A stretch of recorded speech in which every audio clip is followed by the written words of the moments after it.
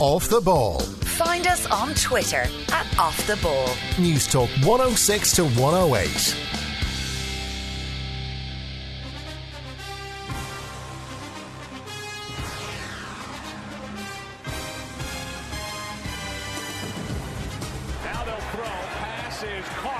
White, touchdown. Brady, end zone touchdown. Amendola. 2-point conversion here to really apply the pressure on the Falcons. They were 1 for 2 during the regular season on 2-point tries. A direct snap, and it's good. James White. Here's Edelman broken up, and the pass is no sign yet. Oh, that's a catch. Oh, my God. That's incredible. 19.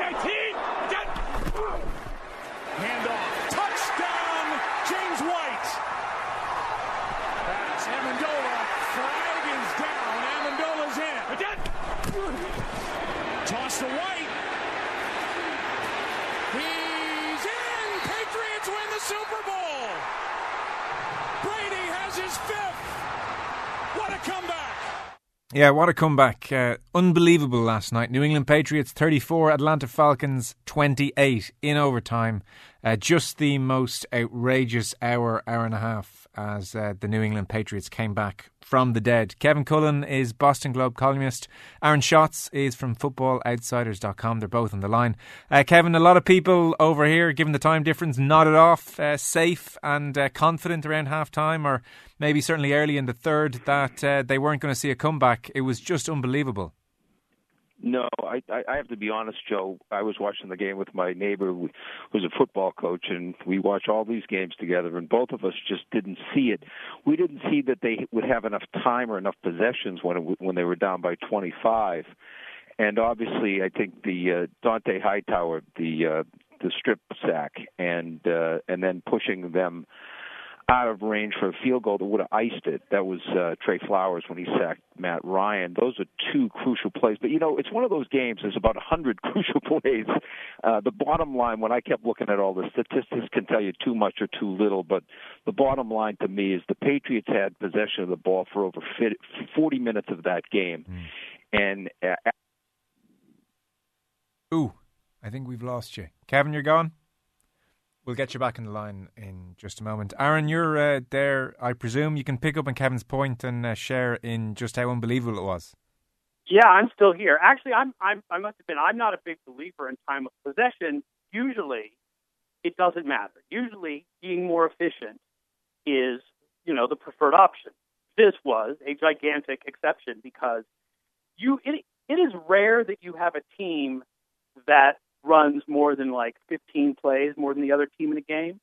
Patriots ran twice as many plays as the Falcons ran in this game. It's kind of insane. Like most of the things about this game and most of the stats that come out of this game, it's completely insane. I mean, I think that anybody over there who went to sleep at halftime thinking it was over was quite right to do so, because 25-point comebacks are just unheard of. And this is phenomenally rare. The fact that they pulled it off doesn't make it any less rare. It was just an astonishing accomplishment. I thought the game was over. I was on Twitter arguing with people about whether this game proved that Joe Montana was better than Tom Brady or not. Where I called it quits was in the third with 3 minutes to go. When they missed that kick after the touchdown, and you thought, okay, this is just one of those days. And then they did have a great drive, but it was meandering and slow, and would have been ideal if they were up by 27 or 28 points to 3, but they didn't have the time to take so long to get up the field. I guess the one source of hope, if you're a Patriots fan, then was that Tom Brady was starting to be protected a little more than he was in that first half in particular, where he was just looking around almost in dismay, Aaron, at his teammates on the sideline, where he was getting sacked what felt like every third or fourth play. Yeah, and that's, I think, where the time of possession battle came in, is that by the time you get to the fourth quarter, the Falcons pass rush was tired. And they're just, that's where I think the better protection came from in part, was that the Falcons pass rush was just tired. It is, it's not easy to block, but it's less tiring to stand in one place than it is to constantly try to run fast around the person standing in one place. But, You weren't wrong, especially when the Falcons get to something like the 22-yard line. They're like 1st and 10 at the 22 at some point, at the Patriots 22, where all they have to do is run the ball 3 times and kick a field goal to go up by 11 with like 3 minutes left. At that point, there's like a 99% chance that the Falcons win that game. Yeah. And, so many times the Patriots, look, no team had ever come back from a deficit this big in the playoffs, not just the Super Bowl, but in the playoffs on the road or in a neutral site. And you just don't see games like this. And one of the most incredible things was the Falcons' third downs were so fast, okay? So the Falcons on third down had 9 third down plays, not counting those canceled by penalty. 4 of them were sacked. 4 were incomplete. 1 got a first down. That is just mind-blowingly bad. On first down, they averaged 11 yards of play. On third down, they couldn't do anything right. Yeah. On the bad decisions theme, Jared Gavin on Twitter listening in, throwing the ball when you should run. In Super Bowl 49, it was Pete Carroll who chose not to run with Marshawn Lynch on the bench. And this time around, Kyle Shanahan chooses to throw on third down with a yard to go. Matt Ryan, Kevin, you're back with us now, defended Kyle Shanahan for his play calling. Too aggressive? No, said Ryan. I thought Kyle did a good job. I thought we played the way we play. We always play aggressive and play to win. But really, there comes a point where you just have to say, in the crudest terms, they completely choked, and it was just a collective choke. They just weren't thinking straight. It's interesting because I went online and looked at some of what the Atlanta, media was saying, and most of the reaction by Atlanta fans are calling it a choke. I mean, I looked at this. I very seldom would compare a football game to a road race, but it almost seemed to me that the Falcons went out too quickly, and in their speed overwhelmed the Patriots, particularly the speed of the defenders. The Patriots receivers could not create separation, which they're so good at doing. Yeah. And then by the fourth quarter, they were completely gassed. You could see it, and there was so much separation. And obviously there were all these things that had to happen that did happen, and watching Julian Edelman make that ridiculous catch, which you could do it 1,000 times, it might not happen but once, and it was so reminiscent of David Tyree making that catch in 2008 when the New York Giants beat the undefeated at that time Patriots in the Super Bowl. It just was a ridiculous catch, but I really, of course they're going to defend each other, and I'd think less of them if they didn't.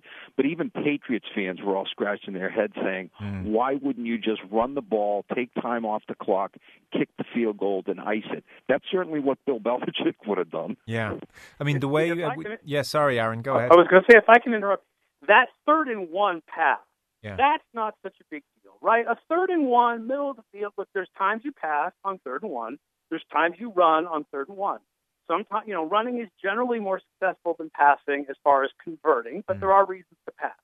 The problem was, 1, snapping the ball with like 10 to 15 seconds left on the clock on their last drive before the Patriots tied it. I don't know what was up with that. That's not even a run or pass thing. And the other is going back to pass when you were in field goal range up by 8.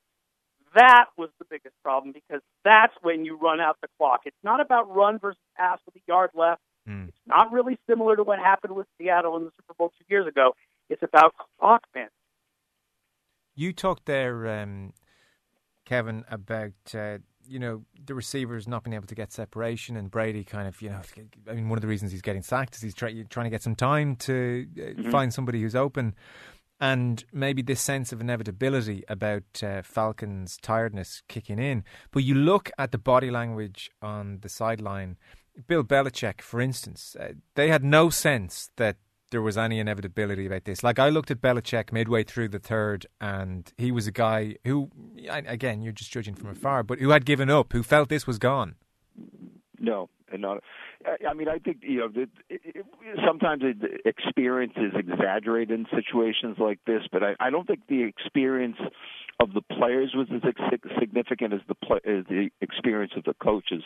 What Aaron just pointed out, I remarked to my neighbors who were watching the game. We were shocked that Matt Ryan was snapping the ball with 13, 14 seconds left on the play clock. That made no sense whatsoever. But they have coaches on the sideline. You would think somebody would have noticed after one or two of them that, hey, tell Matt to bring the clock down to 2 or 3 seconds before the snap. It just is basic stuff like that. So I mean, we talk about the players of the Falcons players just running out of gas, and the Patriots almost being preordained and predestined to win this. But I think in a lot of respects, Dan Quinn really got out coached by Bill Belichick. But then again, that's no badge of dishonor. That happens pretty regularly. Yeah, Aaron, Kevin mentioned the Edelman catch, which is just so decisive, and that was almost the moment where you thought maybe the miraculous is on here. The irony is Edelman, who's such a trusted lieutenant of Brady and a go-to guy and so reliable, was having a shocking game. He was dropping balls he wouldn't drop 99 times out of 100 up until that point. He drops them a little bit more often than 1 out of 100.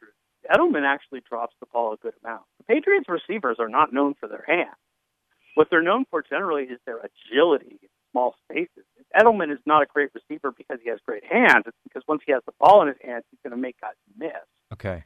So he dropped a couple earlier in the game, and it was like, okay, Edelman does that. But then Hogan dropped one, and then it just seemed like he was like, when either Brady was missing guys or when he was hitting them, they were dropping. It was weird. But it did give you should sort of in the back of your mind thought the plays are there. Guys were open.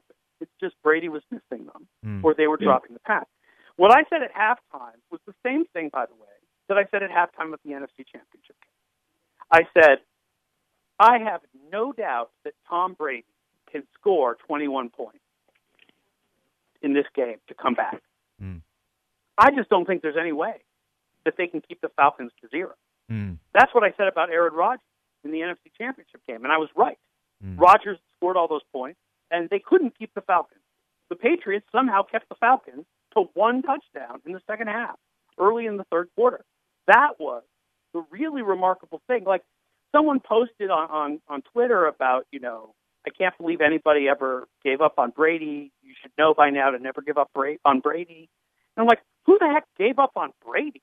I never gave up on Brady. It's the defense I gave up. I gave up on Malcolm Butler and Devin McCourty and Trey Flowers and Dante Hightower. That's who I had given up on in my mind, and I apologize for doing so, but nobody ever gave up on Brady. Brady can do it. Yeah. It's really interesting here in Boston, obviously, and I think probably most of the country, it's being portrayed as obviously the greatest statistical comeback of all time in any Super Bowl, any postseason game. But, in Atlanta, this is being portrayed as a collapse.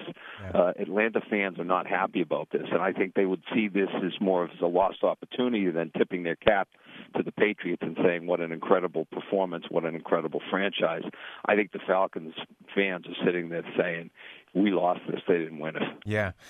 Tom, the two sides to every coin. There's two sides to every coin in sports. It's Tom Brady's 7th post-game comeback in the fourth quarter. It's obviously his 5th Super Bowl.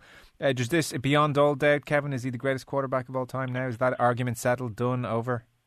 I think it's settled for anybody except you're going to have these sort of arguments about, Brady could not run. He was not as mobile as Joe Montana. He wasn't this, he wasn't that.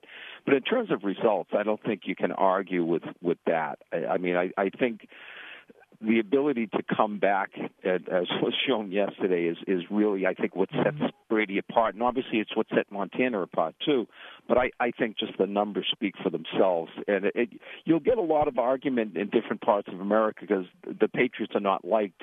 And obviously after Deflategate, some people still persist with the notion that Tom Brady is a cheater.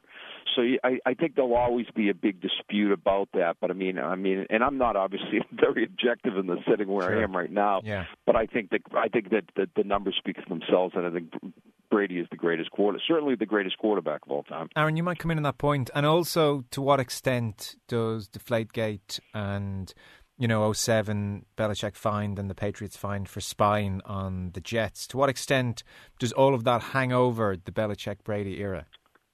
Well, I'll take the second one first. Again, you have two Bostonians on the phone, so you're really only getting one opinion here on this. But sure. There's no doubt that the Patriots, quote-unquote, cheated for one game in 2007. the belief that encompasses so much more is a bit ridiculous, given that the thing that was illegal was not illegal prior to 2007. So if they did it prior to then, it's not cheating because it was not illegal. And as far as Deflategate, I think it's been pretty much shown that it was nonsense, that they do not understand the laws of physics, which is why the NFL tested the air pressure of balls in games all throughout the season, including cold weather games, and then never released the data to the public. Why would they not release the data? The answer is probably because it shows that physics is a thing, that science is true, and that that's what happened with the ball. Now, as far as Brady is the greatest quarterback of all time, there is one other argument against Brady, which is the difficulty of separating Brady's accomplishments from those of Belichick. The problem is that there's an equal difficulty in separating Montana's accomplishments from those of Bill Walsh, or Otto Graham's accomplishments from those of Paul Brown. It's going to happen whenever you have a great quarterback-coach combo, and most of the greatest quarterbacks in NFL history also played with a great head coach. I don't like to judge greatest ever based on a single game or based solely on what someone does in the playoffs. But I think Brady put his stamp on the debate this year by playing one of his best seasons at an age at which all of the other great quarterbacks in history had a collapse. By this age, Peyton Manning was not playing well. By this age, Brett Favre had collapsed. By this age, Dan Marino wasn't playing anymore. He's done it so long and so good and in so many different ways. You can argue that in his early years, the stats suffered because he didn't have the weapons. And when he got the weapons in 2007, he was incredible. You can argue the same thing about Peyton Manning. In Peyton Manning's later years in Indianapolis, he didn't have the weapons he had in his earlier years.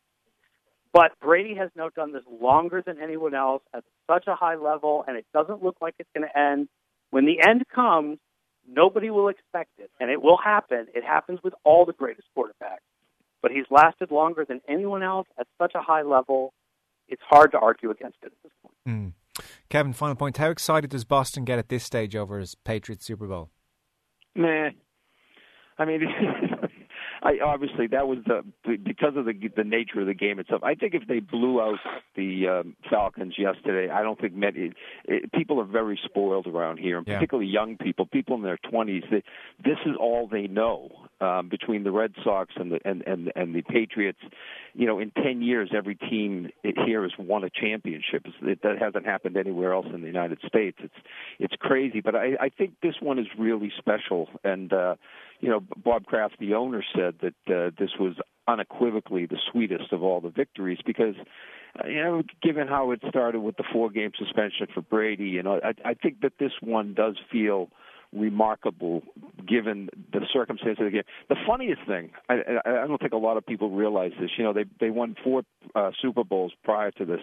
Yesterday, this was the biggest margin of victory they've ever had. They usually win squeakers, so I mean, we're kind of used to the squeaky part of it, but I think if most Patriots fans were honest, when they were down by 25, I think very few Patriots fans thought they were going to come back. So by that measure alone, this is as Bob Kraft said, the sweetest. Yeah, there's a final text in before we go. Please give my best to Kevin Cullen. Followed the Super Bowl seesaw of emotions on his Twitter feed last night. Had the pleasure of his company and a few pints in New Ross last September, says Miles in New Ross, Kevin. New Ross is my new favorite part of Ireland. I said I was in some of the pubs. They didn't charge me by the drink. They charged me rent. Lads, we'll leave it there. Thanks very much. Kevin Cullen of the Boston Globe and Aaron Schatz of FootballOutsiders.com. Football shows next. Off the Ball. Find us on Twitter @OffTheBall. News Talk 106 to 108.